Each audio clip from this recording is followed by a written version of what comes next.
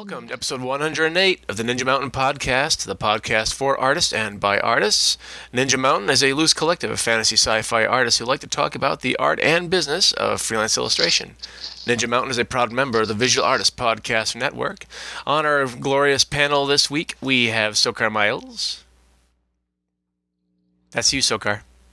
Oh, Land Ho! And Patrick McAvoy. Stow the mizzenmast. And I am What Jeremy should we do with the McHugh. drunken sailor? What should we do? And I am Jeremy McHugh, captain of the sinking ship. All right, guys, what do you want to talk about this week? You wanted to maybe get the word out for people to drop some artwork on us for critique.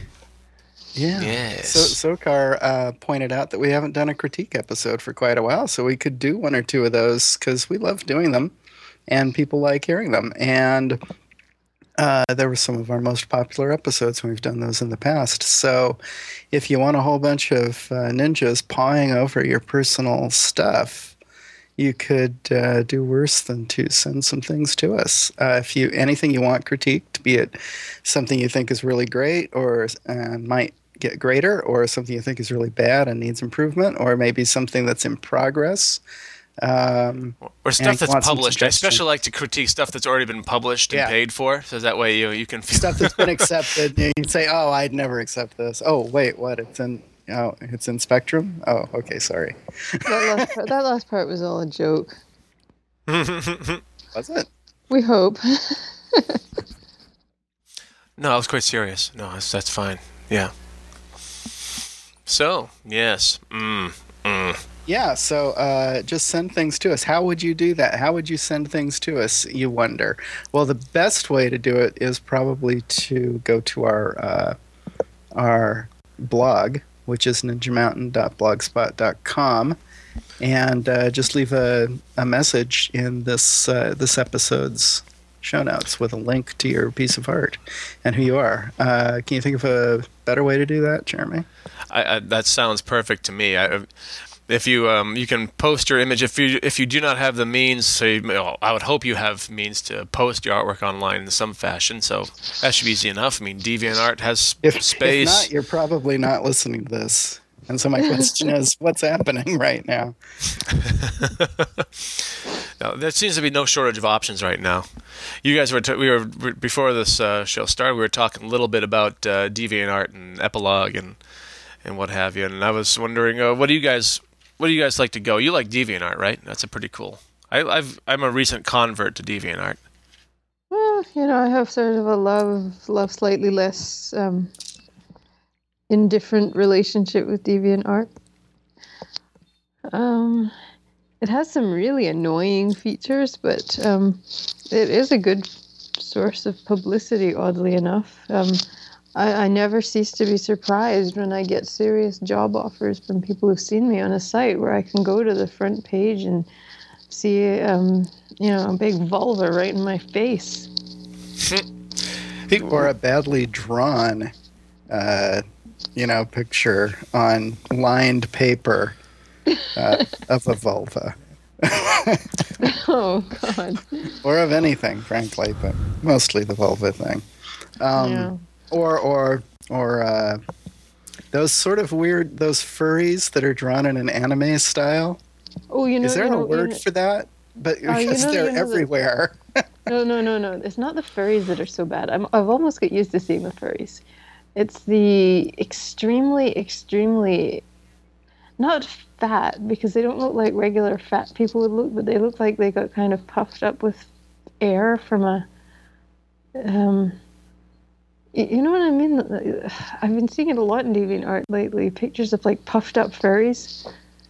They look like. I really don't know. Yeah, they look like they ate a puffer fish and it went right inside them. Oh, are they like BBW furries? Well, sort of. It's not so much. It's not so much like rolls of fat as just like they're puffed right up like balloon furries. And it's very weird and strange and weird. All three of those things, huh?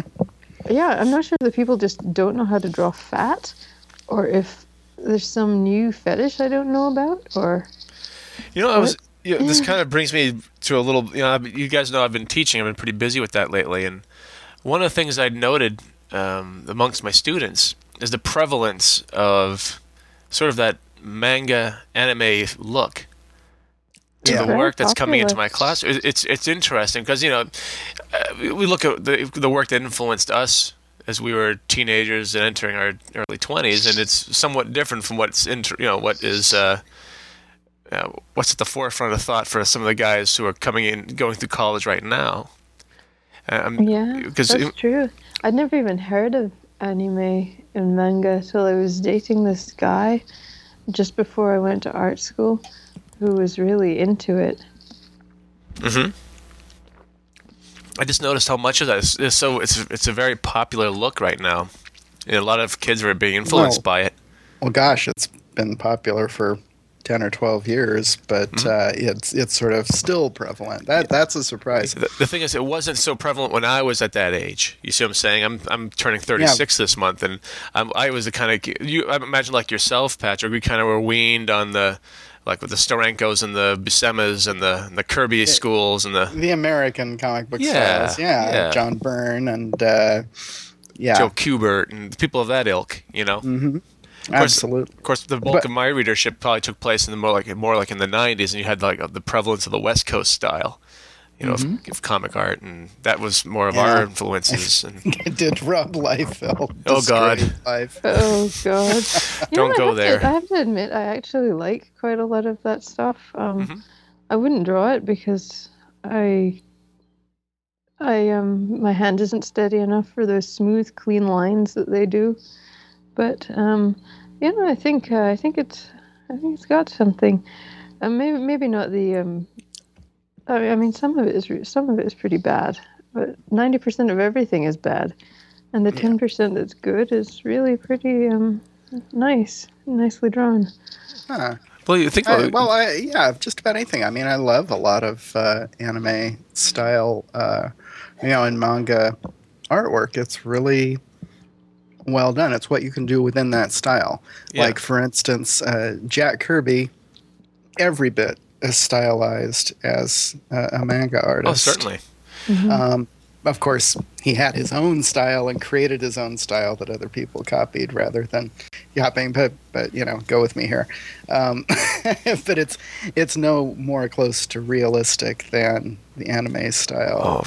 In general is, and very popular. It gets its particular kind of storytelling across, and it's a good tool to use. Oh. So I think it depends on what you want, what sort of story you want to tell, what sort of action you want to convey, and what sort of style that you personally find aesthetically appealing. Yeah, I think the problem arises when people are using cartoon styles by default because it's what they've seen, it's what they use for entertainment, it's what they know, but they don't have a real foundation in drawing yet, and they're adopting stylistic affectations to cover up a lack of knowledge.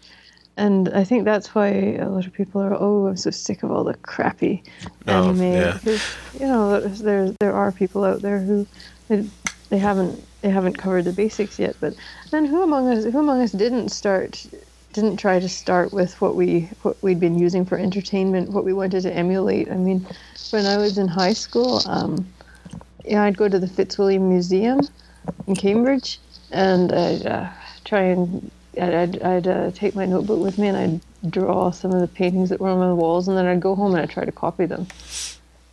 And I'd try to do Arthur Rackham's style. I'd try to do all sorts of different artist styles, and I had no idea what I was doing. I didn't have any of the foundations. And I could just as easily, if it had been comic books I'd been exposed to at that age, that's what I'd have been trying to copy. Well, one of the things I was trying to do with my students, and I think I've got through to them a little bit on the topic of, at least certainly amongst the most stylized artists in my classroom, I tried to impress upon them the importance of reference, regardless of drawing style or illustration style. Because I have some fairly truly cartoonish artists in the room. But my thoughts were, take reference in it anyway. It won't. And I'm not saying that you should allow reference to subsume your style, but use it to inform and to augment and to, give it more nuance. It's like one student had a fairly, who I thought was a really charming drawing. Lots of style, lots of opinion, really interesting. But I felt that she should explore the use of reference because it would add certain nuance to expression and things like that. So, if you might have someone acting out this particular scene, and they might do something you wouldn't even consider, like raise a pinky from the hand, pull a pinky away from the hand, or raise an eyebrow, or make a face that's something you wouldn't normally have referred to in your personal lexicon. And I think things like an angle you wouldn't even have thought of. Oh yeah. Or, wow, I never would have thought of how that shadow comes across the face right there. Look at that. My references help. Even if you're doing a completely cartoony look, reference helps tremendously. I'm trying to get them across, get that notion across, because even though it's not necessarily going to replace their personal vision, but I think it's something that they shouldn't follow reference out the window. I've seen that happen too. I think a lot of people feel that getting really formal and getting into technique heavily and using a lot of reference is going to stifle your creativity, but in fact it's going to augment your creativity. If anything, it's going to allow you to show what you really want to show with less limitations than if you're trying to pull it all out of your head. Oh yeah, especially when you're working at 2 or 3 in the morning and all you want is to just get it done, but you don't have the answers. You know what I'm saying? If at 2 or 3 in the morning you're still just struggling because a hand looks wrong, you could have saved yourself. It could have been done in 15 minutes or less with good reference. Yeah. And everyone's got a hand and a camera. Exactly. So take a picture of your damned hand. That's regardless of your drawing style. I don't care if your hand, if the character's hand only has 3 fingers. Yeah. If I'm stuck, I really try to do that. If I'm stuck for more than 10 or 15 minutes on anything, I'll say, either my reference isn't good enough or I don't have any time to get some. Yeah. So I'm trying to give my class is focused more on process and saving yourself a lot of time, but at the same time, in the same breath, I want them to become very fluid with their process and one that they can refer to regardless of whatever medium they're using.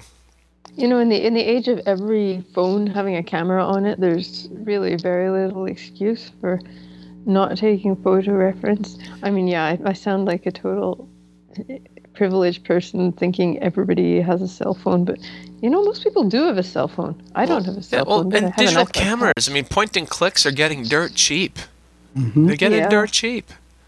Heck, if you really don't want to make that initial investment, go get one of those disposables. If you really must. If you know what I'm saying, it's not like it's really not that big an investment. Especially if all you're using it for is reference. It would have been so much easier for me in art school if cameras on everything had been as prevalent as they are now. Like, if I'd had a camera on my phone, oh my goodness, I had a photography class that was mandatory my first year, but I had to sell my Pentax so I could get some food. And I ended up buying this camera that was the cheapest one I could possibly find to replace it. And it took 4 exposures per frame, like 1 second apart. And this was not what was required for the course. So I had an absolute nightmare trying to get some decent pictures, especially considering I couldn't afford a development tank. So I had to go into the darkroom and cut up the film into pieces and stick them in the a margarine tub. and then in the room with the machines where you put the film under the what do you call those? Who cares? Then I had to try and piece together all the pictures again that I had cut up in the dark room. So that was a nightmare of a class. And if my phone had a camera on it, that might have been a significantly less painful course. There you go.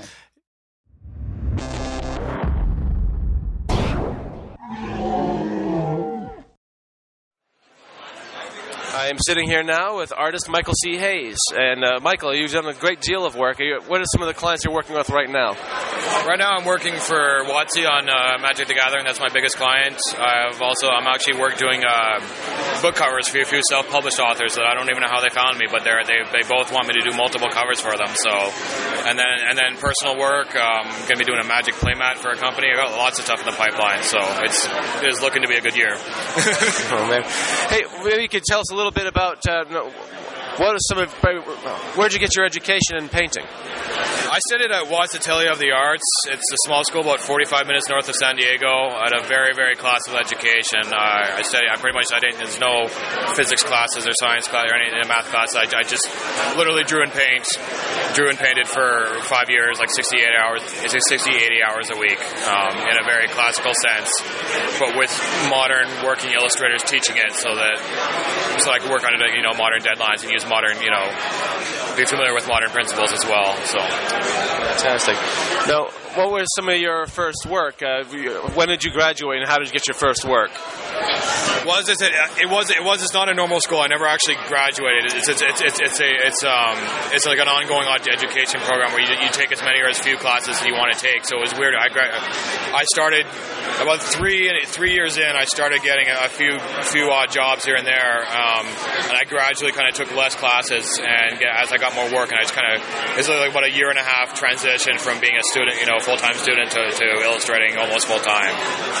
My first client was actually Legends of Norath, Sony's online card game. And that was a great first gig. I could not have asked for a better first gig for how much freedom they gave me and for it being the kind of stuff I want to do. And the pay was good too for a first gig. So yeah. Are there any pitfalls that you become aware of? You learn to navigate as a freelance illustrator, or can you elaborate on that? Well, okay. I don't know. I know there are challenges. For instance, conducting your business. Contracts. Have you, for instance, working as an oil painter in such a deadline, fast-driven marketplace? What are some of the things that you've done to allow yourself to function properly? Probably one of the biggest things as an oil painter is not necessarily something that I did. It's something that happened to me is that I fell in with a group of collectors who started buying my work. And that allowed me to spend a lot more time per painting than I would never normally have been allowed to do if I was working digitally or if I wasn't selling originals. So I was able, even getting around drying times, just because I was able to spend 2 or 3 weeks on a painting sometimes. I was able to get around that just by taking fewer work deadlines. Have not been as big as an issue for me as I know it is for a lot of other people. And I'm very, very extremely fortunate in that regard for that to have happened to me. Does that answer your question? I don't know. Oh yeah, no, certainly. You have to effectively, as any creator, you have to really effectively time manage. And how does your typical day start and end? I get up, and it's pretty typical. I get up, I check my emails, have some breakfast, I go through the normal stuff. And typically, I kind of work on one thing throughout the day. I'm usually painting all day. I work very, very long hours. I'll get up and I'll paint 10, sometimes 12 hours a day. There's not a lot to say about it. I mean, I paint, I eat, I paint some more, I paint, if I get done early, I get to watch a movie before I go to sleep, and then every once in a while, my friends call me and say, Mike, get out of the house. I like that down-to-earth answer. Sometimes they say, oh yeah, I get up at 4:30 in the morning, and I just paint until midnight the next day, and I still have yet, I don't use an alarm. I tend to get up around 8 or 9, but it's like some days I'll just sleep until 10, and it's kind of, I love being able to just do that when I need to.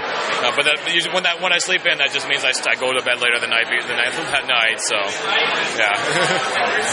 Has there been a project you got that call to do something and you just did this really monstrous touchdown dance and little feast on fire in your living room kind of thing? That actually happened to me at the IMC, and I'm sure you're listening at the Illustration Masterclass. I'm sure all the listeners must know about that. I painted the Joan of Arc piece there about a year and a half from now, and I was positively giddy while painting it, like the whole time. When, people like Donato's coming by and James Gurney's coming by telling me how amazing it is, and I'm like, I can't believe I'm painting this. Like, is this my hand? Is this And it was a weird thing, part of it was just because of the amazing, the instruction at the IMC, and part of it was just a lot of things I had been working on finally just kind of came together in 1 week of awesomeness. And that piece is, it's gotten me more work and more accolades. It's got, it's gonna have a full page inspector. I mean, that is easily my touchdown dance, and there have been many, many dances associated with that painting since then. And it wasn't a work project. It was a class assignment, so. Now, for our listeners, are there any pieces of advice that you would offer to somebody who wants to get started, in illustration, who is, or maybe has had a few years working but wants to get better? That's a tough one, because there's one thing that, to simplify, if you want to do this, you have to work harder than everyone else, and you have to work smarter than everyone else. And working smart is tough to do. It's more, there's kind of adage that goes around that they say, you have to get 1,000 bad drawings before you do a good one. And a lot of people seem to take that if they just mindlessly move their wrist for 1,000 hours and then automatically, drawing number 1,001 or painting number 1,001 is going to be the good one. It doesn't work that way. You have to. I mean, working hard is easy to tell people. Put in more, just as many hours as you can. The working smart, you have to be actively aware and conscious of, like, what are you doing? What are you learning from it? What are you getting from this? You do not just move your wrist. Do not do the same damn painting in your sketchbook or drawing in your sketchbook over and over again. Challenge yourself. Come to these conventions. Talk to people. Get as much input as you can so that you get as much mileage out of each hour that you're doing. And it should be like a workout. You can't go into a gym and walk on the treadmill and expect results. It should hurt. It should be frustrating, and you should be tired by the end of it. And you should be if you're not seeing results from that work, you got to change something. You have to be very aware of your process and what you're doing, why you're doing it. And if it's not hurting, if it's not frustrating, and if you're not getting those results from it, you got to do something different. You got to change it up so that you are getting results and you are making headway. Does that make sense? Yeah. No, I think that is just magnificent advice, to be truthful. Yeah, we hear a lot, the practice for 10,000 hours, but there's a difference between simply practicing and quality practice. Yeah, exactly. And I could go into a lot more specifics, but you get those specifics by getting portfolio reviews, or even just going through past episodes of Ninja Mountain or any other online resource. You find those specific things on how to work smart. But like again, I was trying to tell you in a general sense that you be 100% sure that you are working smart. Is the only it's the best advice I can give someone. In a general sense. So. Well, that's fantastic. Where can people learn more about your work? You can find me at, I'm all over the internet, but the two main places are Mike at artofmike.com and michaelchayes.blogspot.com. And from there you can link to my Twitter and Facebook and DeviantArt and CG Hub, and now the new one that WIP is putting together a new website, so I'll be on there. Just pretty much everywhere on the internet you'll find links to me. So That's very cool. Thank you so much, man. No problem at all. Thank you.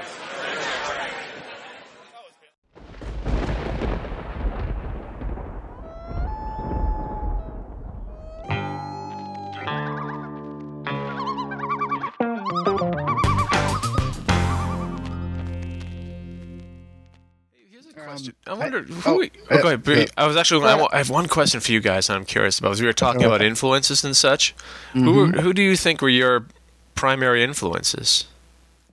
Looking back on it.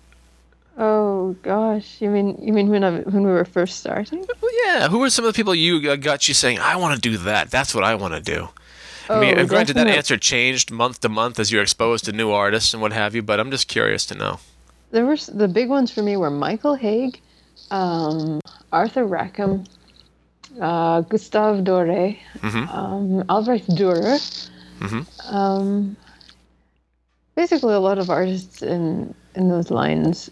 A lot of artists who did work with a lot of detail, a lot of whimsy.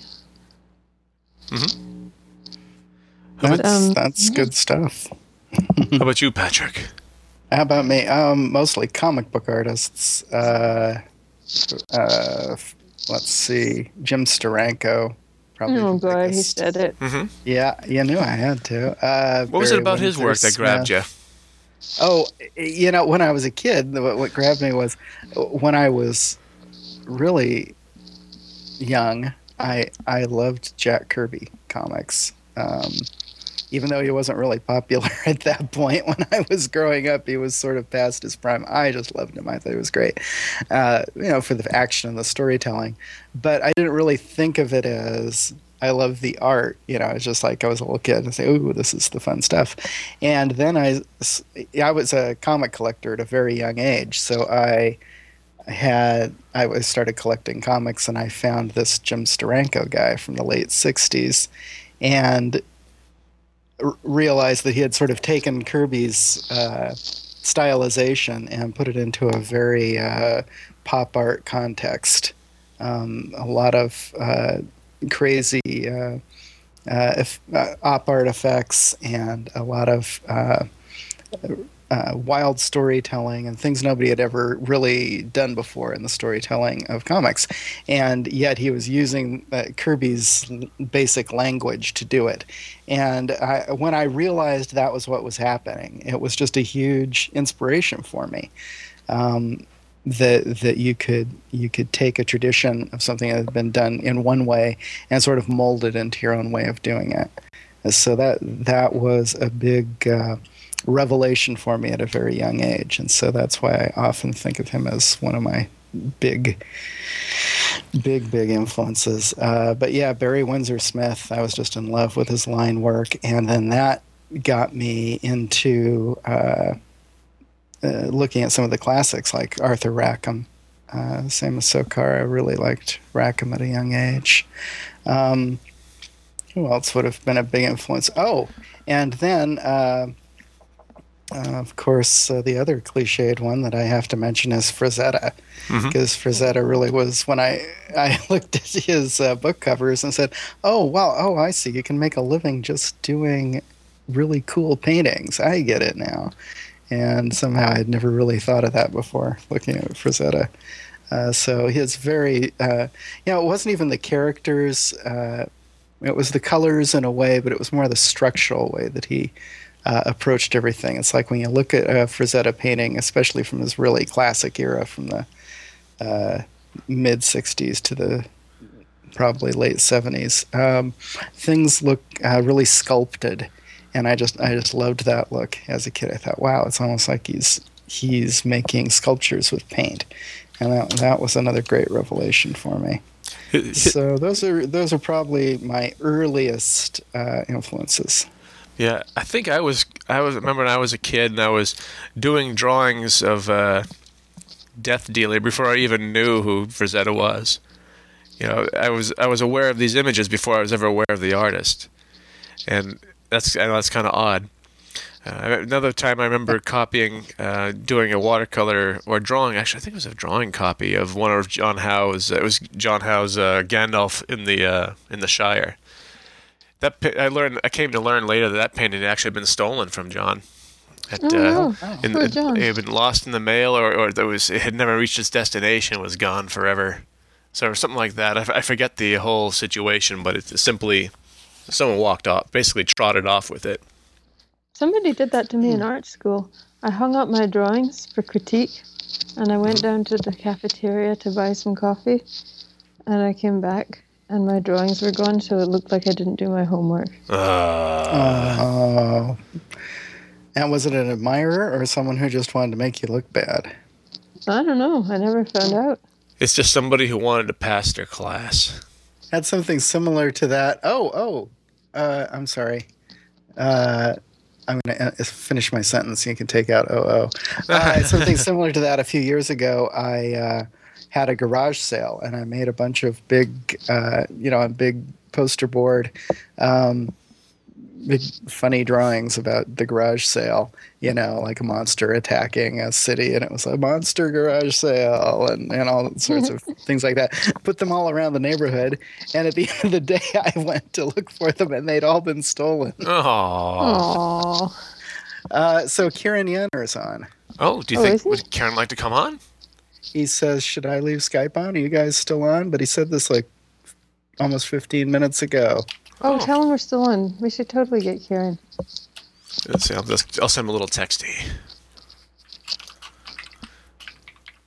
What I got going here. So that was why I said, that was why. My excited ejaculation. We need not cut that out. I think that's charming. Is what that is. That's just charming, You're just lazy. Yeah, that's true. You can't use ejaculation in that sense anymore. You just can't. It used to be a really fine word to use. I do it advisedly, especially when I'm smoking some fags. Well, you can say you're having a fag, but you can't say it if you're an American, because if you're an American, you're obviously just saying it so you can say fag. You're just trying to be shocking. Well, It's like that whole fanny pack episode. Oh my God! When who was it was talking about Anne's fanny? I was chatting we were talking in America. That word is a completely innocent term for your behind. It's a completely innocent term in the U.S. So when I used it on that podcast, yeah, that's not what it had really a means. completely different. If you recall, I called you Brits a bunch of barbarians for doing such a terrible thing to such a cute and harmless word. Well, I think it was our word first, and Possibly. you guys stole it and turned it into an ass. We stripped it of its shock value. Mm-hmm. That's probably what it was. We gave a completely different meaning. Was that Kieran I just heard? No. Yeah. Mm. I still see him on Skype, but I don't know. He probably went to get a sandwich or something. We Could can be. keep going and wait Yeah. and see if he gets back to us. Yeah. And our listeners will be treated to the sound of ringing when the time comes. I should tell that story now. What? Oh no! We're doing so well here. Come on now. I have no time to edit.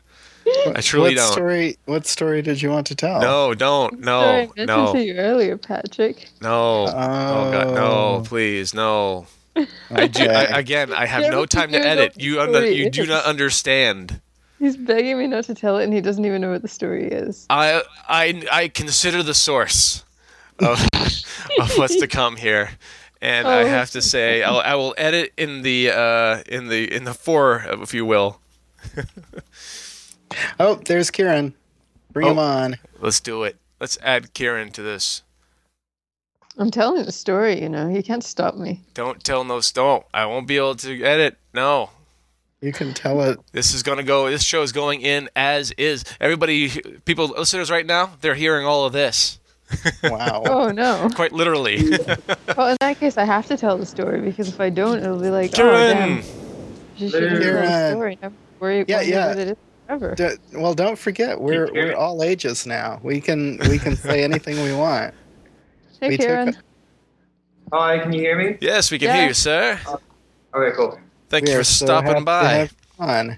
We're actually just kind of chatting about influences at the moment. Our conversation meandered towards that. Okay. What's your earliest influence? When you were a kid, what made you influenced? Jim Lee would be my earliest influence, I think. God, you're Dude. young. Jim Lee, there's a name. I have that name comes to mind all the time. Because I was reading comics in the early 90s, early to mid. Yep. Yep. Wait, how old is Kieran? How old am I? Yeah, 30. 30. Oh. Okay. Yeah. See, So the funny thing about Jim Lee, I really loved his art when it came out, in the late 80s, I guess, early 90s. And it was like real exciting stuff. But when I look at it now, it so doesn't hold up to the test of time. I think like like I looked at I have my Wildcats collection in my bookcase, and I looked at it, a few months ago, and I thought, oh my God, this is embarrassing. And at the time, I thought it was really cool. Yeah. Well, when you're young, you don't really have as many things to compare it to. You don't have your own knowledge and your own education and experience to compare it to. Things that you think are awesome before art school are often not the things you think are awesome after. Yeah, that's true. Yeah, I think Jim Lee's gotten so much better over the years.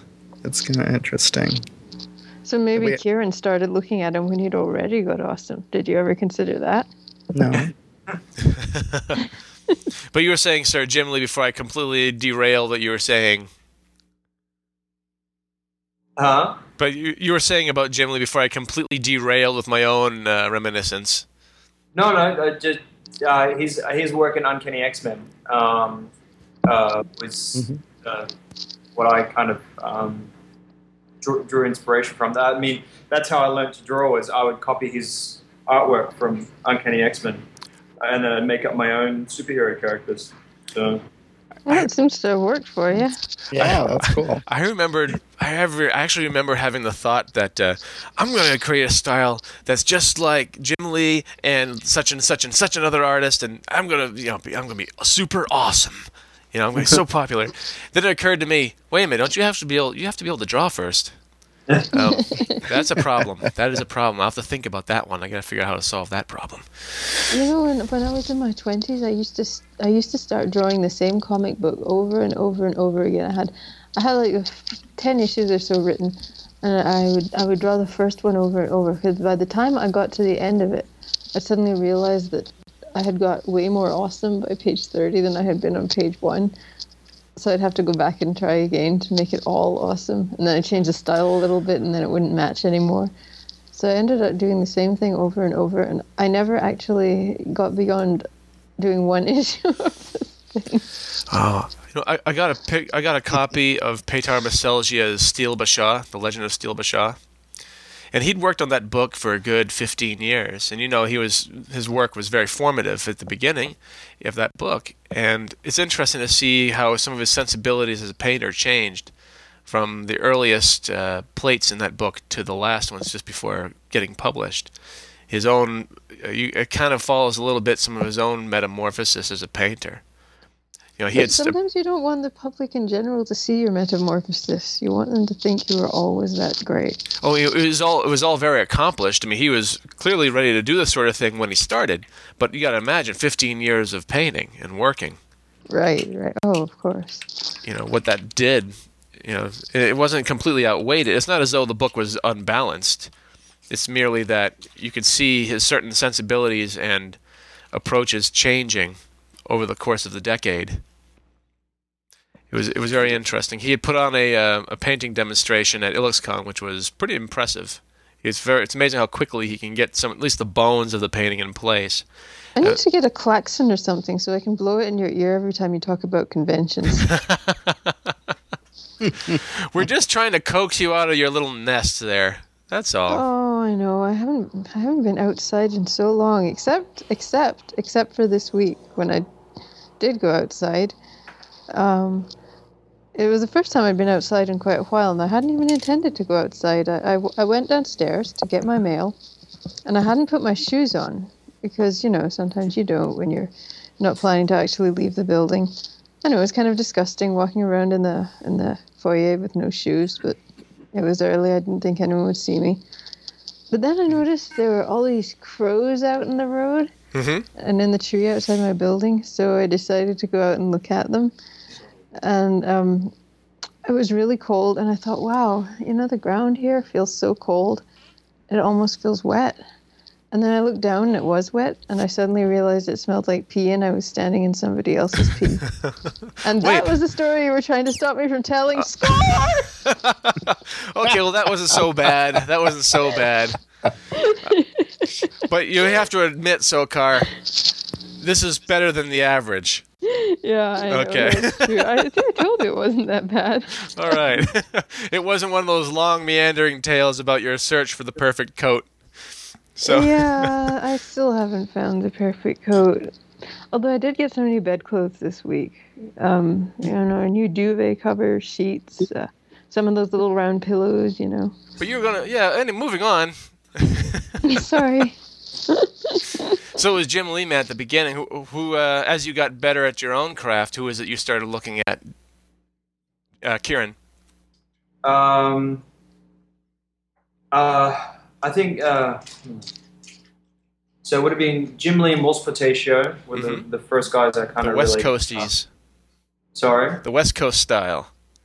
Yeah, well, I guess they both worked on Uncanny X-Men actually, and then they went off to do Image Comics and whatnot. But I then ended up going more into. I actually stopped reading comics when the X-Men kind of got cartoony, kind of went a little manga-ish. Was that like the Joe Mad era and the Cruz era and? Yeah, around that time, and then that's when I actually started role playing. So at that point, I liked all the cover artists from the 90s with D&D, but Tony DiDolizzi was probably my biggest inspiration. Oh yeah, I have a copy of the Planescape box set, which he's just covered with his work. Well, yeah, it was actually the Monstrous Manual. Oh, really? That's what sort of got me, going. And then a friend of mine, we had a thing where within our friends, we had to choose which essentially which brand or branch of D&D that we'd collect. So a friend of mine, Bob, had Planescape. I collected Forgotten Realms. A friend of mine, Connor, collected. You met Connor actually. He collected Ravenloft. So we weren't allowed to buy the other products because we would each Dungeon Master those things. Oh yeah, okay. So that way we didn't know too much personally about the worlds. So we'd have a bit of disconnect when we roleplayed. So I didn't get to sort of own any of the Planescape stuff that he'd worked on, but I used to look through it with and Bob would buy some books. But yeah. Cool. I'm trying to think. I think some of the first artists I became aware of in fantasy, I suppose Brahm would be right up there. When some of the first games I ever role play was Dark Sun, and I was just enamored of Brahm's work, his designs and his cover art. I started reading the accompanying novels by Troy Denning, and it was just his stuff is really just amazing to me. I've always loved it. Later, I guess I would be looking at, especially I became much more aware of guys like Todd Lockwood with the third edition, because I think that's when he started making some of his biggest splash, I believe. He'd done some stuff leading up to third edition. I mean, he was doing some full color and full page interiors, I think, for some of the second edition D&D. But then when third edition came in, he was doing a lot of the concept and a lot of important artwork on that series. So I guess he's somebody I look at. What else was doing? Oh, I think of not D&D, but doing a lot of covers and cards back then was Tim Bradstreet. Mm-hmm. Oh yeah, awesome stuff. See, I never got to see most of this stuff because I'm not a giant nerd ass like you guys. Hey, are you calling me fat? No. That's all he took away from that. you can tell my priorities. Actually, no, I was just being annoying. In other words, you spoke.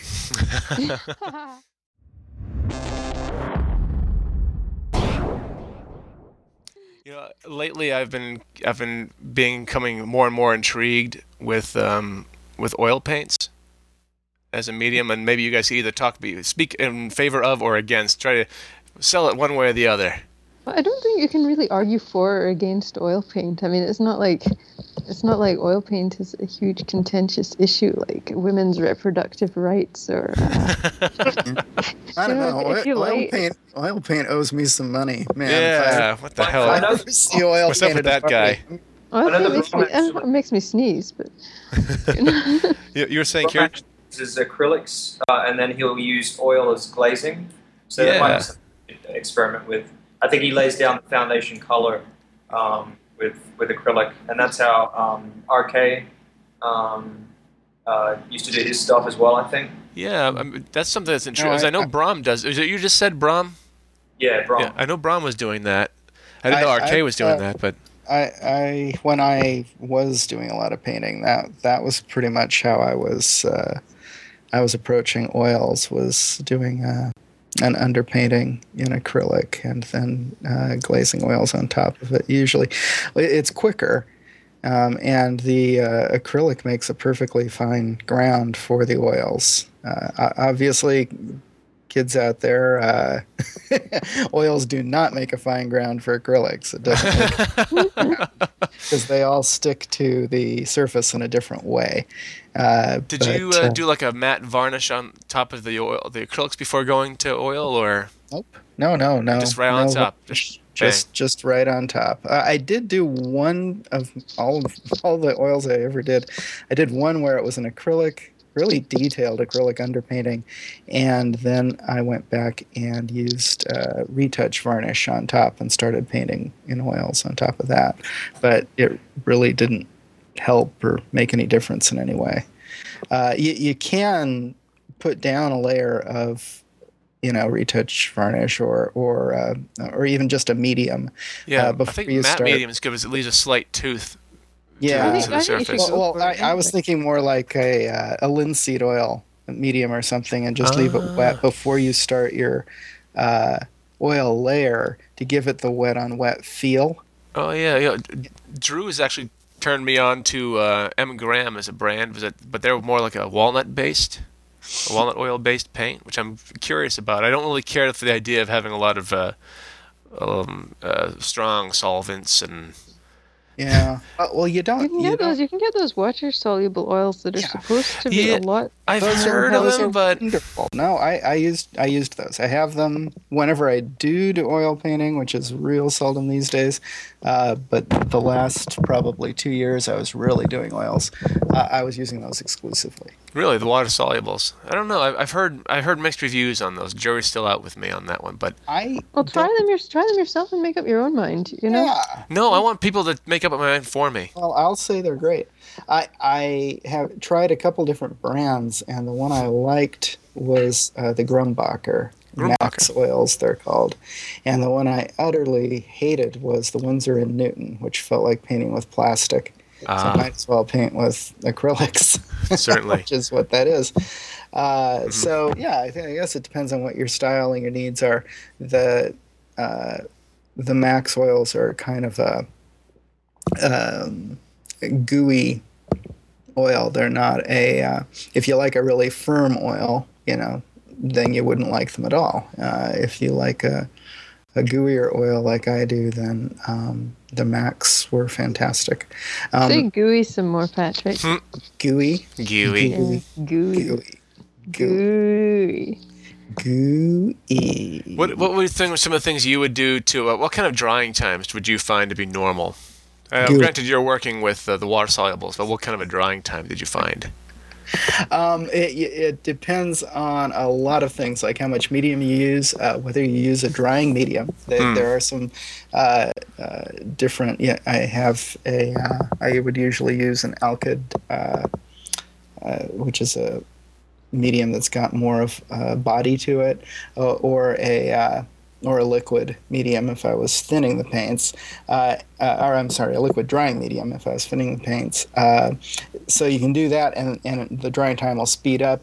If you use oils thinner, of course, they'll dry quicker, and the colors dry at different times too. Yeah. So it really all depends. But you have to, before you could start painting on top of it with another layer, you usually have to wait at least 1 day, probably sometimes 2 days, if you really want to your next layer to go on without affecting the previous layer. And sometimes even more, depending on the weather and the paints you've been using. Yeah, but to actually finish it and deliver it, and apply lacquer to it, I would usually wait a month. I mean, I'm working reasonably effectively in acrylics. I can get some pretty interesting nuances here and there, but I find I would like the idea. I'm partial to the idea of being able to blend, to have really subtle gradations and blends with paint that remains wet for a good long while. Yeah, Well, that's the big advantage of oils. Well, that and the fact that they have such wonderfully rich color. I like the way oils blend far better than acrylics. I mean, it's just easier to blend them, and the blend itself looks nicer. I want to be able to pre-mix colors, you know? I like that idea. You can do that with acrylics or oils. True, but the only thing is, just issues of the paints remaining wet in between painting sessions, and my schedule can become so. Well, if you mean the paint on the canvas, yeah, your acrylic is gonna dry pretty quickly. Between sessions, it'll always dry. But one other thing to keep in mind is if you're doing acrylics, there's a slow drying medium. There's several that are made, and you can actually get a little more of the oil type blending going if you use that. I mean, not even close to as long, of course, but you can, instead of having to do it within a couple of minutes, you can do it within a half hour or so. Yeah, I've got some slow dry blending medium here from Liquitex, which is I've experimented a little bit with it, and it's not bad. I don't know. Well, like I say, this is going to be a worthy experiment. Have fun. Yeah. Share it with us. I will. I'll probably end up just doing them, and I'll probably start by using them in my daily warm-ups, and just kind of like what I did with a lot of. Before I went to doing acrylics professionally, I was building up to that. Just doing little projects on the side before introducing it to my workflow. Right. Not a bad way to go about it. I have found anyway. But yes. People, things. Gooey. Gooey. You say it, Karen. Gooey. You sound so impressed.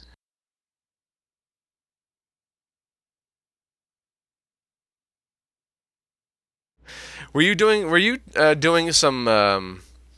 Were you starting to take some classes? Yeah, I was gonna try and get a degree through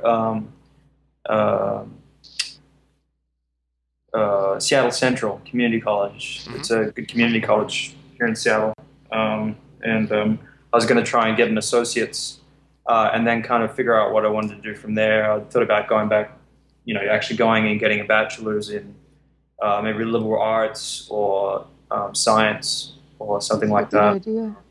Do something completely different. Mm-hmm. I've been thinking about finishing my degree, as I'm only about 6 credits short. Oh, there you go. But I'd have to do it online, and it would be kind of depressing to get a degree from online university when if I'd just been able to stick around 6 months longer, I could have got or 3 months longer. In fact, I could have done it in one term. I could have had a degree from Emily Carr. Yeah. I mean, it seems very unfair, but I guess it's better to have a degree from somewhere than a degree from nowhere. Yeah. But you were thinking about getting a degree in something unrelated to what you're doing? Yeah, I'm still kind of in a position at the moment where I don't know. For a while, it doesn't really, financially, it doesn't make sense to be doing something else. But I guess I've grown a little disgruntled.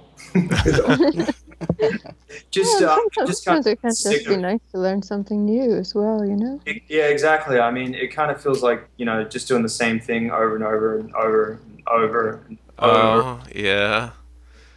I wanted to do something completely different. So I also looked into it wouldn't make sense for another couple of years, but maybe joining either the Air Force or Navy Reserves. Wow, really? At your age? Yeah, but it's not it's not the reserve. I mean, it's weekend warrior basically, so it's not, Wow, it's you're not serious. a full-time situation. So- You'd be like, wow, you're like Lawrence of Arabia or something.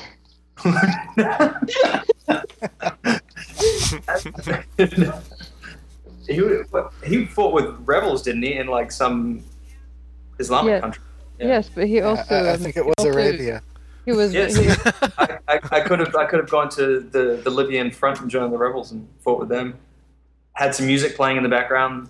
Rode a horse. Missed your chance there, didn't you? the thing was, he had just joined. He'd just joined up when he was much older than most of the other recruits, and it was very difficult for him. I don't think you want to be part of the National Guard, because the National Guard are the ones who get called in to fight giant monsters. What? Things like that. And all those big old those horror movies. Call in the National Guard! National Guard's also sent over to Iraq and whatnot. And getting deployed wouldn't be the only thing for me for that would be financial, like it would be a financial ruin essentially. Mm-hmm. Don't do it, Kieran. You might die, and then we'd all be really sad. No, I mean I would never be. That's the thing, is I would never be in a role that would kind of, put me in a situation like that unless. Oh, you'd be doing what all those artists who entered the military service during World War II ended up doing. Painting posters. That's what I wanted to do, actually. I mean, but all that shit's outsourced now. So,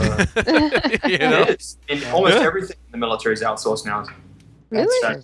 Yeah. That's funny, because they're all about all the military ads to get you to join the military, all about patriotism in America and stuff.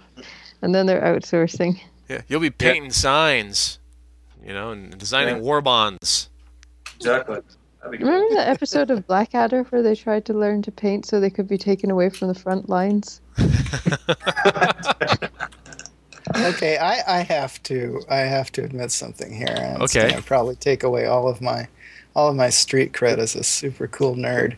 Uh-huh. But I don't like Blackadder at all. What? I don't get it. I don't get Mr. Bean. I don't get Blackadder. Blackadder and Mr. Bean are like for two diametrically opposed audiences. But they're all that same guy, right? Rowan Atkinson. Yeah, it's the same actor Yeah, in two different humor. entirely different shows. But I think they both suck in different ways. Well, I'm not a fan of Mr. Bean, I have to be honest. Although all the time when I was growing up, I thought Rowan Atkinson was so sexy. And then What? somebody said he kind of Wow. looked like, and then somebody told me he kind of looked like my father, and I just couldn't see him as sexy anymore because that was really disturbing. And that's why you can't see him as sexy. That's the only reason. Because No, I'd enumerate a few other reasons. faces. He is quite an attractive man. But the point being, I don't get Blackadder. Well, I that's- don't get the humor. I don't understand when the punchlines are. I well, that's just like none of you're- it is funny. Well, it's probably because you're American. Well, Yeah. no, I like Monty Python. Yeah, but Monty Python is a bit more lowbrow and Well, they're more theater of the absurd. No, now you're being silly. Blackadder is super lowbrow. It's Yeah. Come on. it's not as lowbrow as Monty Python. doesn't even have a brow. Brows around the knees. I think Monty Python was capable of non sequitur, and absurdity. They pulled those off very well. And kidneys. And I kidneys. think maybe you don't get some of the jokes in Blackadder because you have to be somewhat familiar with British history. And I understand that you Americans don't study that in your schools. Ooh, you wouldn't know that by listening to some dang. of our political candidates right now, but okay. Yeah, that's a good Yeah, I was point. gonna No, I have absolutely no way of defending America from that particular barb because History all seems of the evidence is against me. You were saying, Kieran? I said history seems to be frowned upon here because it seems like things politically go cyclical. Uh-huh. And Oh, yeah. everyone wants to forget shit that happens, like, A term ago. I think it's because if you don't learn history, you're doomed to repeat it, and the politicians want us to keep repeating history. That's because it was so much fun the first time around. Yeah, that's just what we need, another American Revolution. It's already starting. But yes, anyway, before we start getting letters about political affiliation. Too late. Don't listen to anything I ever say about politics because I don't even vote. If you could vote without leaving your house, I would vote. You can. Well, down here you can. You mean you can't vote by mail up there? I don't know, in fact. Can you? I didn't think you could. Maybe you can. You should be able to vote. But you know, even to send something in the mail, you have to go to the mailbox. And I don't even know where the closest mailbox is. I've walked through my neighborhood and I haven't seen a single mailbox. Well, isn't there, doesn't mail come to you? Yes. Okay, so But here's what you do. You can't put outgoing mail in that mailbox. Yes, you can. Can't you? You can't. You can't. Is it some weird mutant mailbox that won't take letters in it? Well, you can put one in there, but they won't take it out. Have you tried? Give it a shot. Write me a letter. I'll give you my address. It wouldn't work. It doesn't work that way in Canada. Right. You can't put outgoing mail in your incoming mailbox. What, Kieran? I said, write Patrick a death threat to test it out. Yeah, good plan. And threaten the president too, so he can see if my mail's being read. Yeah, I don't think I want to spend the rest of my life in Guantanamo Bay. Thank you. I mean, what would it be like to be, what would that be like to be, staying in a small living space and never being able to leave it? That'd be, I mean. It'd be like watching Blackadder here. Well, you joke, but my apartment is small and I don't leave it, but I think in Guantanamo Bay I would be in an even smaller space and I wouldn't have all my devices, so it would be worse. That's true. Do you trade cigarettes with your neighbor for goods and services? I don't even know my neighbor, except once.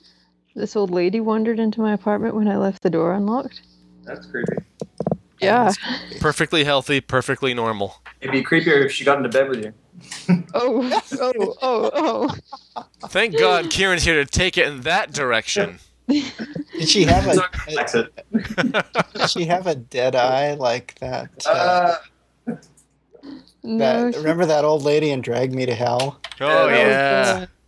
I watched that movie and I was like, that is 90 minutes of my life I'm never getting back. That was so bad. That was a pretty awful movie. It was fun while I was watching it, and when it ended, I said, I should not have watched that.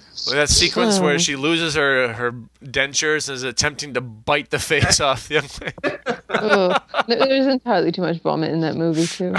I will give it this. It was better than Spider-Man or Spider-Man 3. I didn't see that. They weren't able to capture the magic of Spider-Man 2 in Spider-Man 3, were they? I just stopped watching superhero movies. I've never been into superheroes at all. Oh, I have to say, they're doing a better... I think Marvel Entertainment does a better job of their properties, certainly, than Sony has ever done. So, I think the only superhero comic I've ever followed was the Max. But you're saying... I like the art in that. I like those little black creatures. What's that, Karen? You don't have to follow the comics because the movies that they make have actually nothing to do with the comics. No, they certainly... they wanted to make... The films are trying to be as mainstream as they can be. Yeah. With enough nods to the fandom to make them happy. Well, it's like X-Men, I thought was atrocious. Well, that's because that was a... like, all those awesome storylines that they could have used from, from the comics and actually done a really, no, it was just terrible. No, they really did not do. Sony has just not done a very good job, I think, for the fans of those properties. Now, I did like Iron Man. Yeah. And of course, the Batman movies are fantastic, but they're not superhero movies. They're sort of crime movies with a superhero. Anything that ends with man, I'm pretty much guaranteed not to care about it. Really? You didn't like did you ever see the Batman movies? Nope. Well, there you go. I told you, I don't care about it.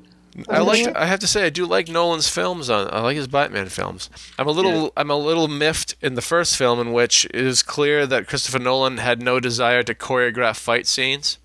So all he did was basically he did a whole lot of whip pans and close-ups.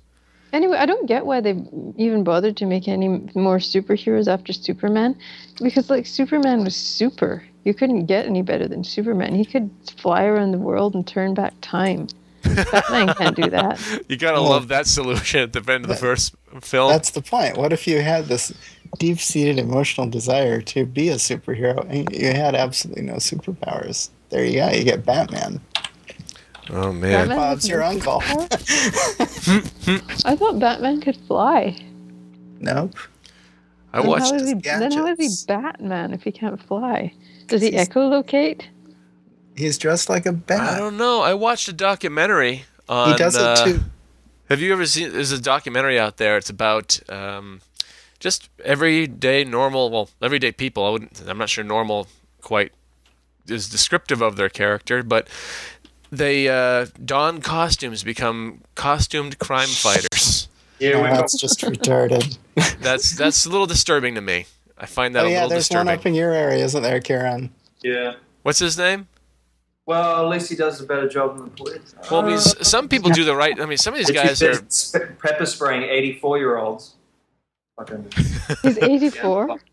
Well, I think if he's 84, he gets a pass. No. He's not 84. These are people in their 30s and 40s and late 20s who just adopted these personas and put on costumes and took to the streets. I don't blame them. We live in a pretty bleak world nowadays. I mean, we're the first generation in a long time that has less prospects than our parents did. Well, And with the advent of mass media and instant electronic communication, we're exposed to so much more nastiness of the world than the previous generations would be. The world just looks like it's so much more bleak and corrupt place than it ever did before, because we can see everything and everything rotten that happens, like people getting hit by cars and people walking past them while they bleed to death on the street. We see all that now. Mm-hmm. Well, the thing is, I mean, some of these folks are... I'm sorry, 1 second. Go ahead. I have to go. Oh. I didn't realize we were going to be on so long. I'm really sorry, guys. That's okay. That's okay. Have a lovely Sunday afternoon. Okay, and you guys finish up without me and have an enjoyable... Say your website before you go, because we didn't do our websites at the beginning. Oh, that's right. I'm Patrick at megaflowgraphics.com. Come and take a look, or don't, or look for Patrick McAvoy on Facebook, or look for Patrick McAvoy on DeviantArt. Anything you do, you can't swing a dead cat without hitting me. All right, man. Thanks for joining us. That's why he's always okay, guys. It's always great to talk to you. Talk to you soon. Hey, bye. Later. Bye. Well, I was saying though, with some of these folks are just more civic-minded individuals. They're handing out supplies to the homeless and things of that sort. They're doing they're doing it in a somewhat eclectic manner, but they're doing on the surface of it. They're doing things that are just normal. Performers who are also helping people. Yeah, but certain other ones are like trying to be these night stalking Avengers, and that's where it gets a little creepy. Yeah, that's a little creepy. They go on their patrol, if you will. Then the cops will approach them and tell them, you can't loiter here. You got to move on. In some instances, they just keep a cell phone on and they'll report anything they witness. Other times, you'll see these poor fools running up into the fray with pepper spray. Yeah. Oh wow! I know that one of these people was recently arrested for that. You were mentioning that, Kieran, right? Yeah. He was. I guess he tried to break up this fight between this guy and a girl, and then the girl, they end up turning on him instead. Mm-hmm. There was a physical fight between a guy and a girl or something like that. So he tried to break it up, and then they turned on him, which is whatever. Predictable. Yeah, I know, right? Drunken, college kids in relationships. But no, I was talking about the Seattle police pepper spraying the 84-year-old woman. Oh my God! What? Occupy Wall Street protest. Oh, yeah. Oh, I didn't hear about that. I didn't. Oh, yeah. Oh, I didn't want to hear about that. That's horrible. Poor old lady. Because she was so dangerous, Yeah, I'm terrified of those old bags, They might give me a good handbagging, Maggie Thatcher. Terrifying.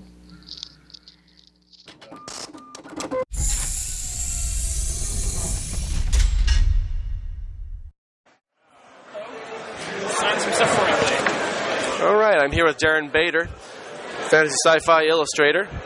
And Darren, where can people learn more about your work? Well, that's a tough thing. It should be my website, which is www.darrenbader.com. Now, if I updated my website, that'd be great. You're welcome. Thank you. The problem is, I have a day job, so updating my website is like very low on my priorities. What do you do in your day job? I'm an art director for Rockstar Games, so video games. Last game I did was Red Dead Redemption, so that takes up 5 days a week of just a regular day job. So I do my freelance on the weekends, Saturday, Sunday. Hey, how does your illustration work influence your role as an art director at a computer game company?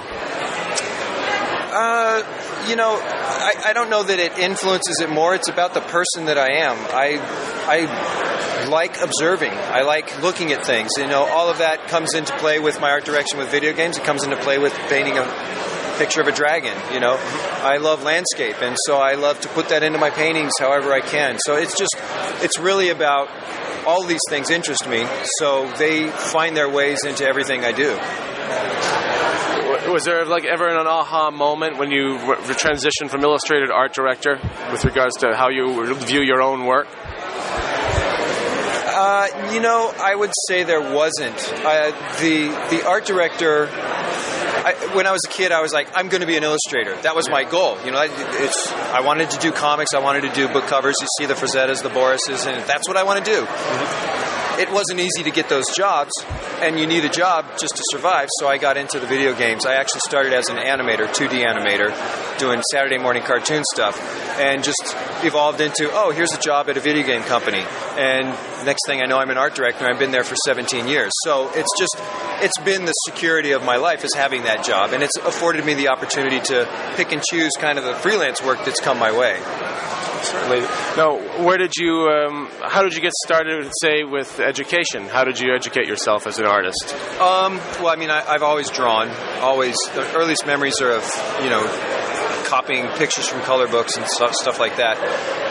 My mom got me into painting classes when I was 14. She'd had people tell her, you should get him going outside of, there wasn't any real art in school.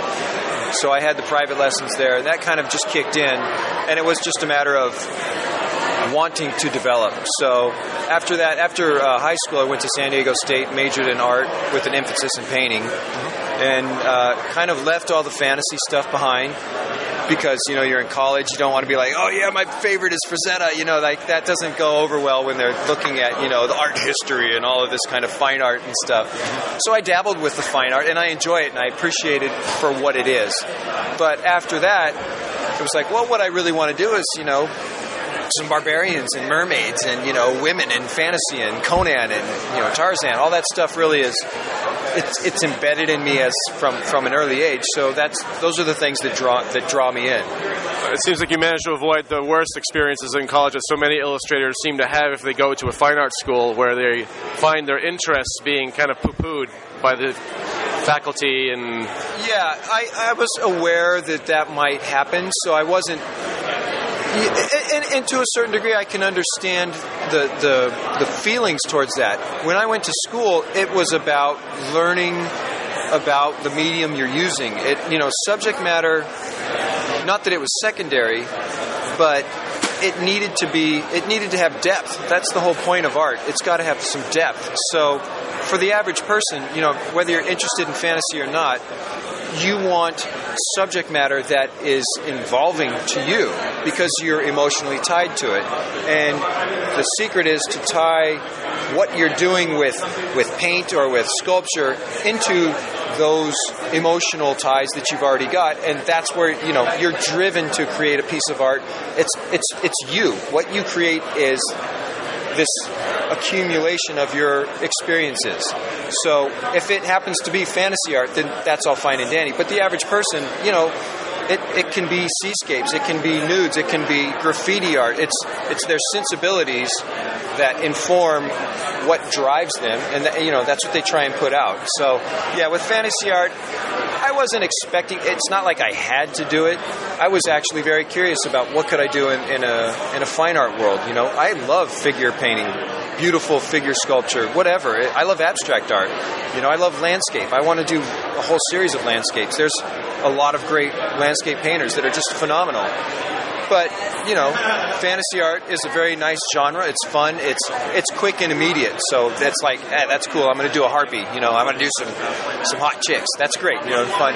So you can just kind of roll with that. It's an easier, quick fix kind of thing, Now, your first jobs coming out of school, they were in animation?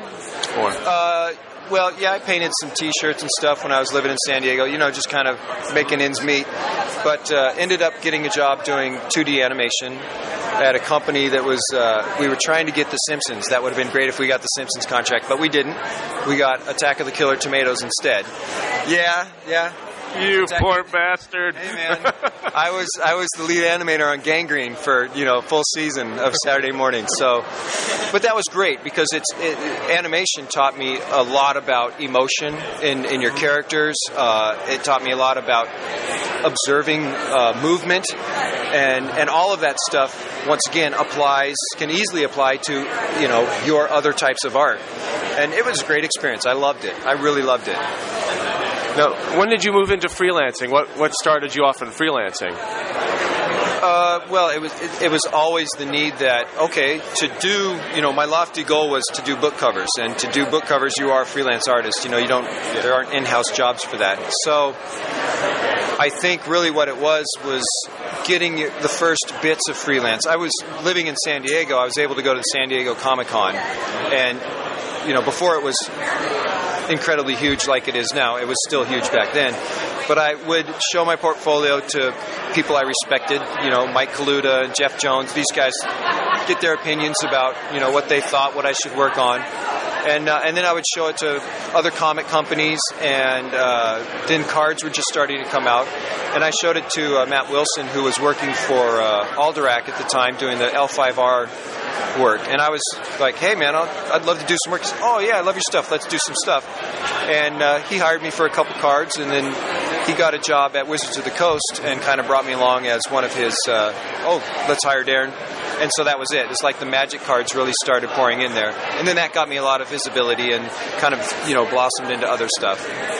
And over time, that eventually led you to art direction and among other things? Or? The video game stuff, that was really, it's like I'm running two parallel lives. Yeah. I was still doing the animation, and then that job kind of dissolved, and I ended up getting I was animating Berenstein Bears for a while. Okay.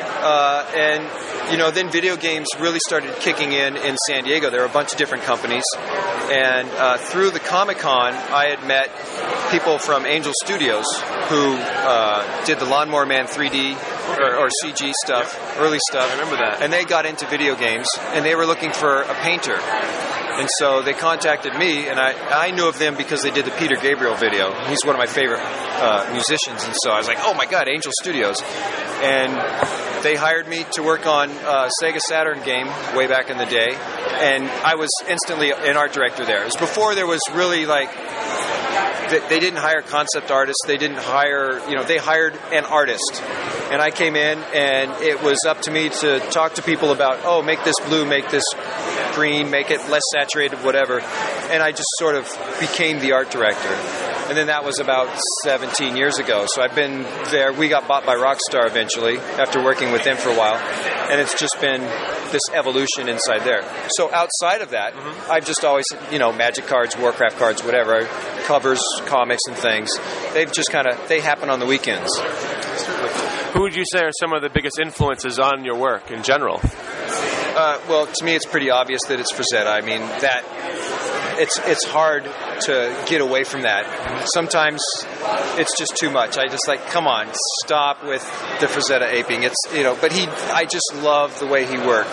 But I've always loved, Boris. I've always loved Whalen. There's so many different types of fantasy art and skills, or not skills, but styles that I really like. The clean stuff, I like the rough stuff. I love Justin Sweet, the energy he brings to it. I think I can look at any artist, and there's always something that I'm like, I'd like to incorporate that into my work, So I like to take and mix it all up as best as I can, and it's things that I enjoy doing. Hopefully, come out in the piece. But yeah, Frazetta is the one for me. If you were to talk to whether it be a student or a seasoned artist, and they wanted to enhance their work, I mean, what do you think are the most important things that somebody who's a practitioner of the arts shouldn't consider? Should consider? Yeah. I mean, for fantasy, I would say, well, it kind of goes for any representational work. Life drawing is just great. Still life drawing is great. Observation, looking at light, looking at shape, looking at form, proportions, character, all of these things. Every artist can always continue to learn. One of my earliest painting teachers, the guy when I was back at 14 and I sat down and started taking a class, the first thing he said was, there will always be people better than you. Before he saw anything I ever done. He just kind of knocked me down a peg instantly and says, there will always be artists better than you, and you should always try and be a better artist. And that's kind of stuck with me because it's so true. You can always do better. It's just how much effort are you willing to put into it, When you see people excel very quickly, you realize, yes, they have talent, but they also work their butts off. They work really hard to get better and better and better. So, you work at home alone as a freelancer, but yet you also go into a studio environment. How do you feel that?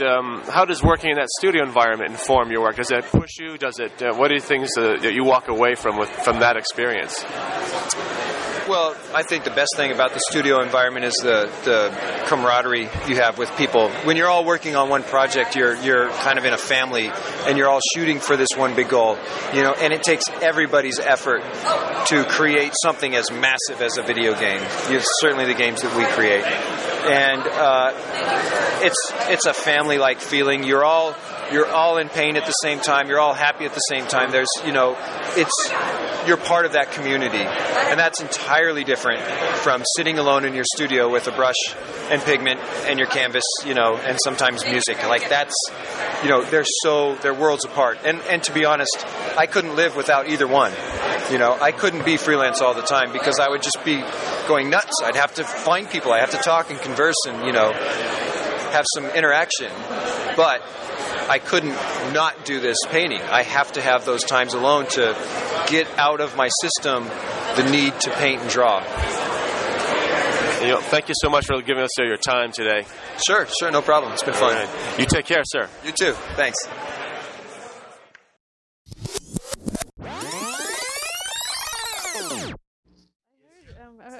Somebody told me that douchebags have totally taken over the Occupy Wall Street movement, that they don't even know what it really stands for. They're just, losers who are out there because they have nothing better to do with their time, and they're giving the whole thing a bad name. I don't know if that's true, though, because the guy who told me that also...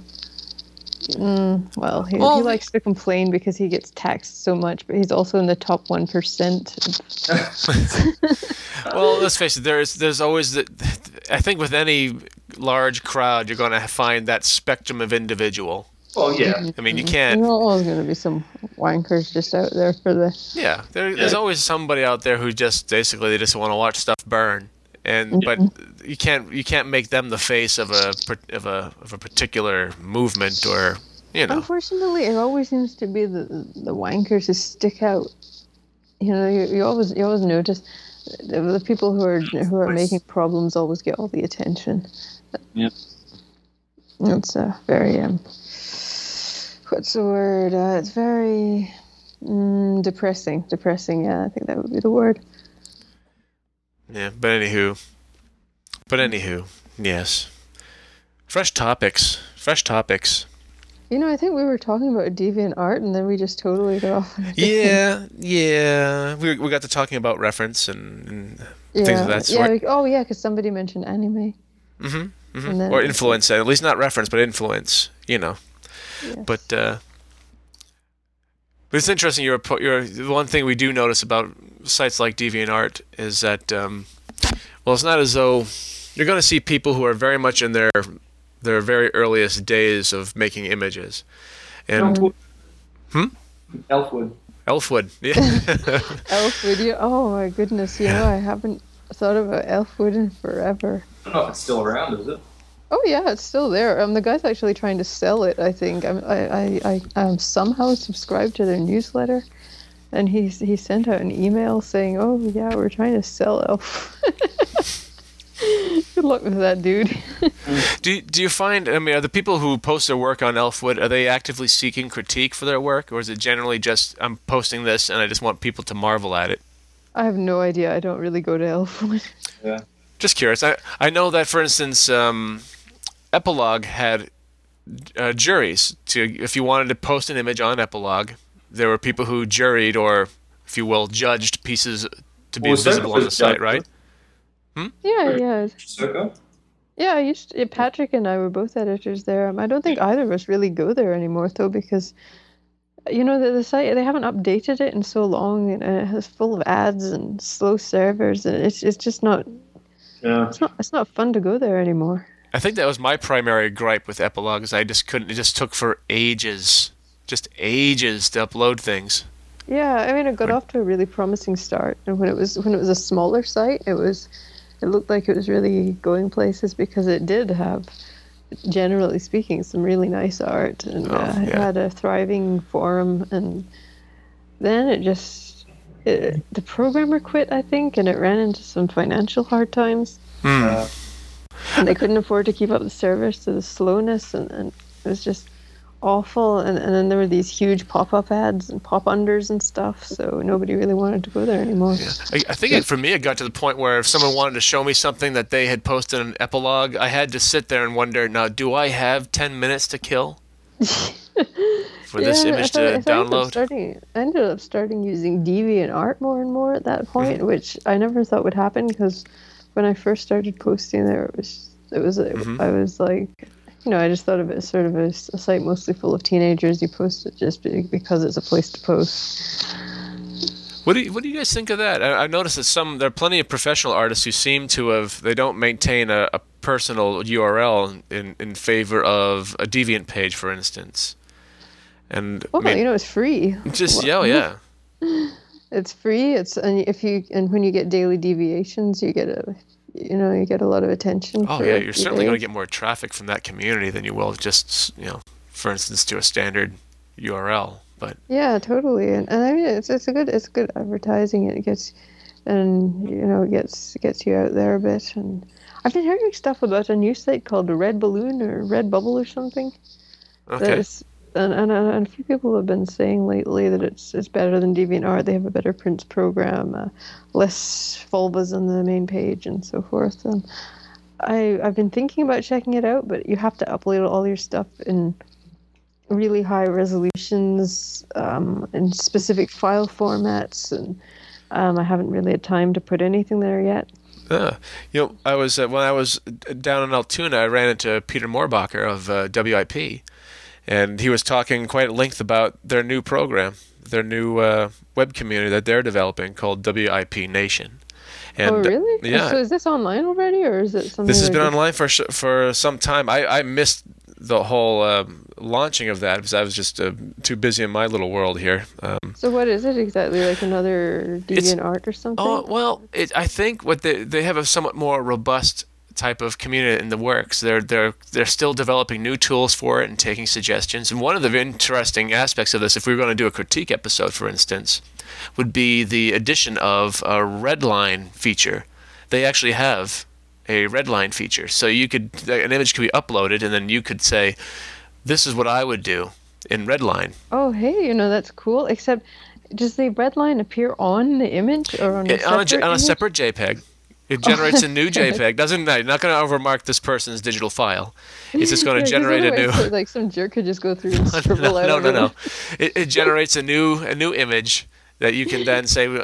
For instance, would say, okay, the angle of this one is creating a merger / tangent with this one. So this is what I would do to alleviate that, and bang, there's a red mark right there. And rather than having to write this, that picture is replacing 1,000 words. Mm-hmm. There you go. Oh, that's really good. I'm going to check this out. What did you say it was? WIP Nation? WIP Nation. And I imagine many of our listeners are more knowledgeable about it than we are at this point. I'm sure they've been keeping track of that. But it's something to look into. I want to have a look at this. Is it all one word or 2 words? Or I think it is.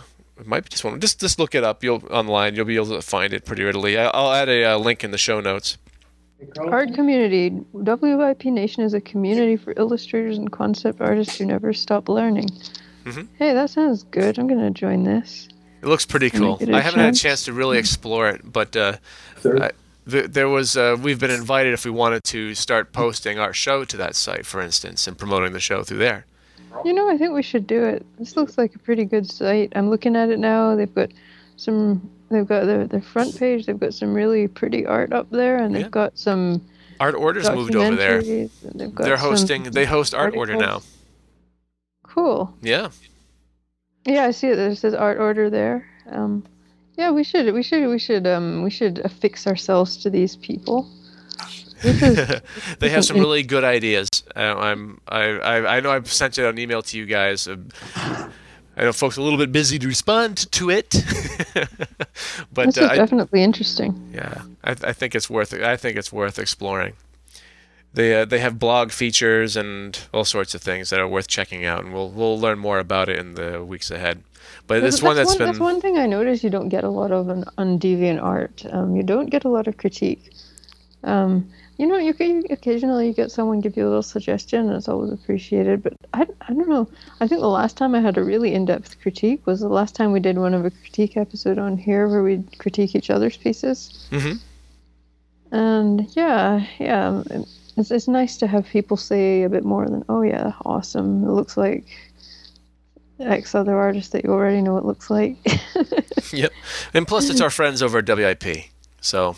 Yeah, totally. I'm gonna sign up here. Fellow members of the Visual Artist Podcast Network plug. Bang. A little plug there. So worth checking out if you haven't already, folks. I only just found out about it myself, but I'm pretty excited about it. A lot of really interesting tools. But so any other topics, guys? I'll probably end up cutting this together with some of the interviews I took in Altoona. I think that'd be good fun. I got some really nice ones. I got an interesting interview with Jane Frank, for instance, that I think some folks will find interesting. Yeah, you told us about that a few times already. Never on air. But you are not interested because it took place somewhere other than your apartment. I'm just jealous. I don't want to go. What the hell is a Domo-kun? I have no idea. I'm trying to sign up for WIP Nation. It says, how many Domo-kuns in this image? And then it has a picture of 2 little brown things chasing a cat. I'm going to guess through those 2 little brown things. What the hell?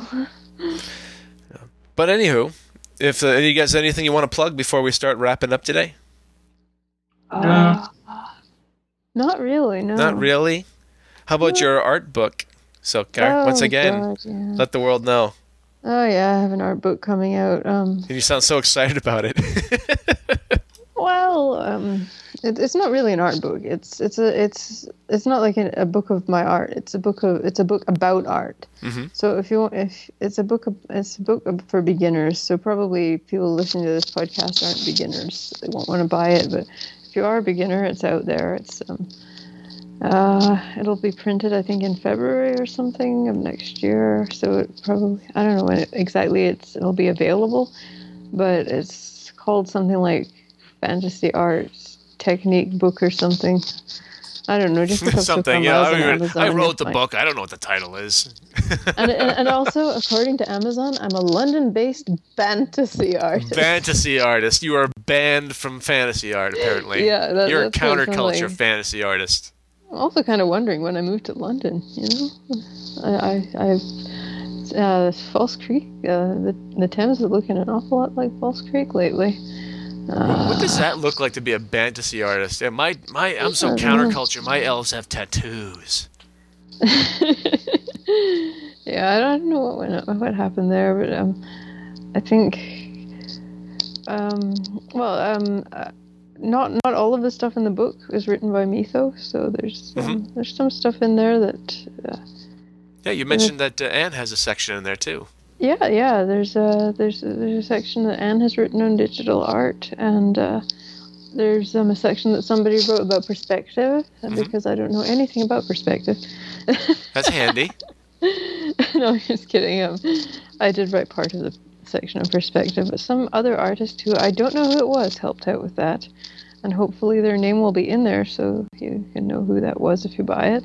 And there will be a bunch of new artwork in there that hasn't been seen anywhere else.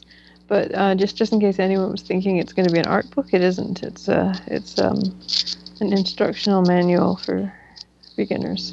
A manual. Yeah, it's a Nice. manual. The Kama Sutra for artists. Actually, no, they didn't let me put in any nudes. Even the life drawing section was not allowed to have any nudes in it at all. Which is very, very strange, but I guess American audiences just can't handle it. So, yeah, this is like a very G-rated art book. Hey, Carlos, when you're in class, didn't they cover up David? Or they apologized beforehand or warned beforehand when they were showing statues of David or whatever? What? Was it? It wasn't you? Oh, I remember a story or something like that. Oh, I thought there was like a problem with nudity or something like that in one of the classes at school. Oh, that's Yeah, the school itself had a policy of no frontal nudity. For photography? For photography, or for any artwork at all. Oh, the school has a policy of no frontal nudity for any artwork at all, but that's pretty broken by you, isn't it? I did break it. Yeah, Cross has been breaking it. So if you draw somebody who's viewed side on, but you can still see their genitals, is that okay? If you draw someone side on, but you can still see their genitals, is that okay? I have a boy with a freaking. Yeah, he did a shot which is Achilles. So it's essentially a reenactment of a Roman statue or a Greek statue. It was Roman. It was covered in a statue. Roman statue. And it was full frontal nude, so you see everything. But they actually you got good marks for it, didn't you? Yeah, you got good marks for it. So when I was yeah. I had one professor who tried to get us all to take off our clothes in life drawing class so that we would not be so self-conscious about having the nude model, and nobody did it. I think he wanted to just recreate his favorite scene from Caligula. I was like, dude, I'm 17. No. Getting naked in front of you. I remember when I was in school, there was one student took upon themselves to create a series of photographs of portraits, full body portraits of people, and they were going to disrobe to what level they felt comfortable. And they were all fully dressed. Oh well, one guy didn't even take his hat off. He was took a shot at him, and he still had his hat on. He was his full dressed winter garb, hat on. By the time he got to the end, it was just this young lady standing in a contrapposto on a soapbox, lighting a cigarette, not a stitch. Just looking bored by the whole proceeding. She could have been standing on a street corner. It was interesting. Leonard Nimoy did something kind of similar to that, or just by sort of setting out a series of photographs with giving people an option. And he put out an ad in the paper and had people come as the person they've always wanted to be. So people would rock up in different costumes, and he'd take portraits of them. And there was everything from a stripper to a guy that I think he had made himself to be a tree. But it was just all over the place. He Tate barked himself or something? Yeah, hold on. I'll actually find it. Wait, Leonard Nimoy, isn't that Spock. Yeah, Spock. He's a photographer. Oh, He has a master's degree in photography. I did not know. I knew that William Shatner did a lot of strange things, but I didn't know Leonard Nimoy also had such an active post-Star Trek life. Secret Selves. I don't know. You see, I think it was a lot more embarrassing to be naked in front of people you're going to see again, like people in your life drawing class, than it would be to be naked in front of complete strangers, like when you're stripping at a strip club. I just sent a link. Oh, I can't get it. I'm on my iPod. Oh. You're late. I know, I suck. If you look up Secret Selves with Leonard Nimoy, it'll take you to his gallery. Okay, hang on. Secret. I got it right here. There he is. Oh, there it is. I love the way my iPad just guesses what I'm going to type in and it types it in for me. Leonard Nimoy photography. We always wanted to be. It must be kind of a boost to him having been in Star Trek because people already know who he is. Oh, yeah. But, yeah, that's cool. Check that out further. Oh, person dressed like a dragon. Leonard Nimoy. Wow. Those are some serious breasts on that dude. We will put these in the show notes for folks. What, is it? I feel so stupid now. I was like laughing at this guy for having breasts and it's a woman. I feel like an idiot. That's because you're looking at the thumbnail. No, I was actually looking at the whole picture. And now that I look at the breasts more closely, I'm like, yeah, those are definitely female breasts. Well, thank God you cleared that up. No, see, I think I got something. The beard really threw me off, to be fair. We had a really interesting announcement down in Altoona. The show is actually going to has one more year in Altoona, ILLUSCON. One more year in Altoona. And then for 2013, they're going to move it to Allentown, PA, Pennsylvania. Why didn't they move it to Vancouver? They're going to move it to Allentown, but to a museum, to their art museum down in Allentown, Pennsylvania. Oh, I suck. They should move it to Vancouver so I can come. Of course, I probably still wouldn't come, but it's going to be pretty awesome. They're going to have access to classroom space and studio space across the street from the museum, and they also have it will be very well lit, as you can imagine, museum lighting for all the artists who will be displaying their work. So the hotel is only about just a few blocks away. So very cool, very cool. Well, hopefully we'll be able to talk a little bit more about it soon. With his dog. I said, "Oh, that's disturbing. There's a man posing naked with his dog." You can tell Sokar does not want to talk about this show. Oh, I'm sorry. I don't. But I don't, because I never leave my place.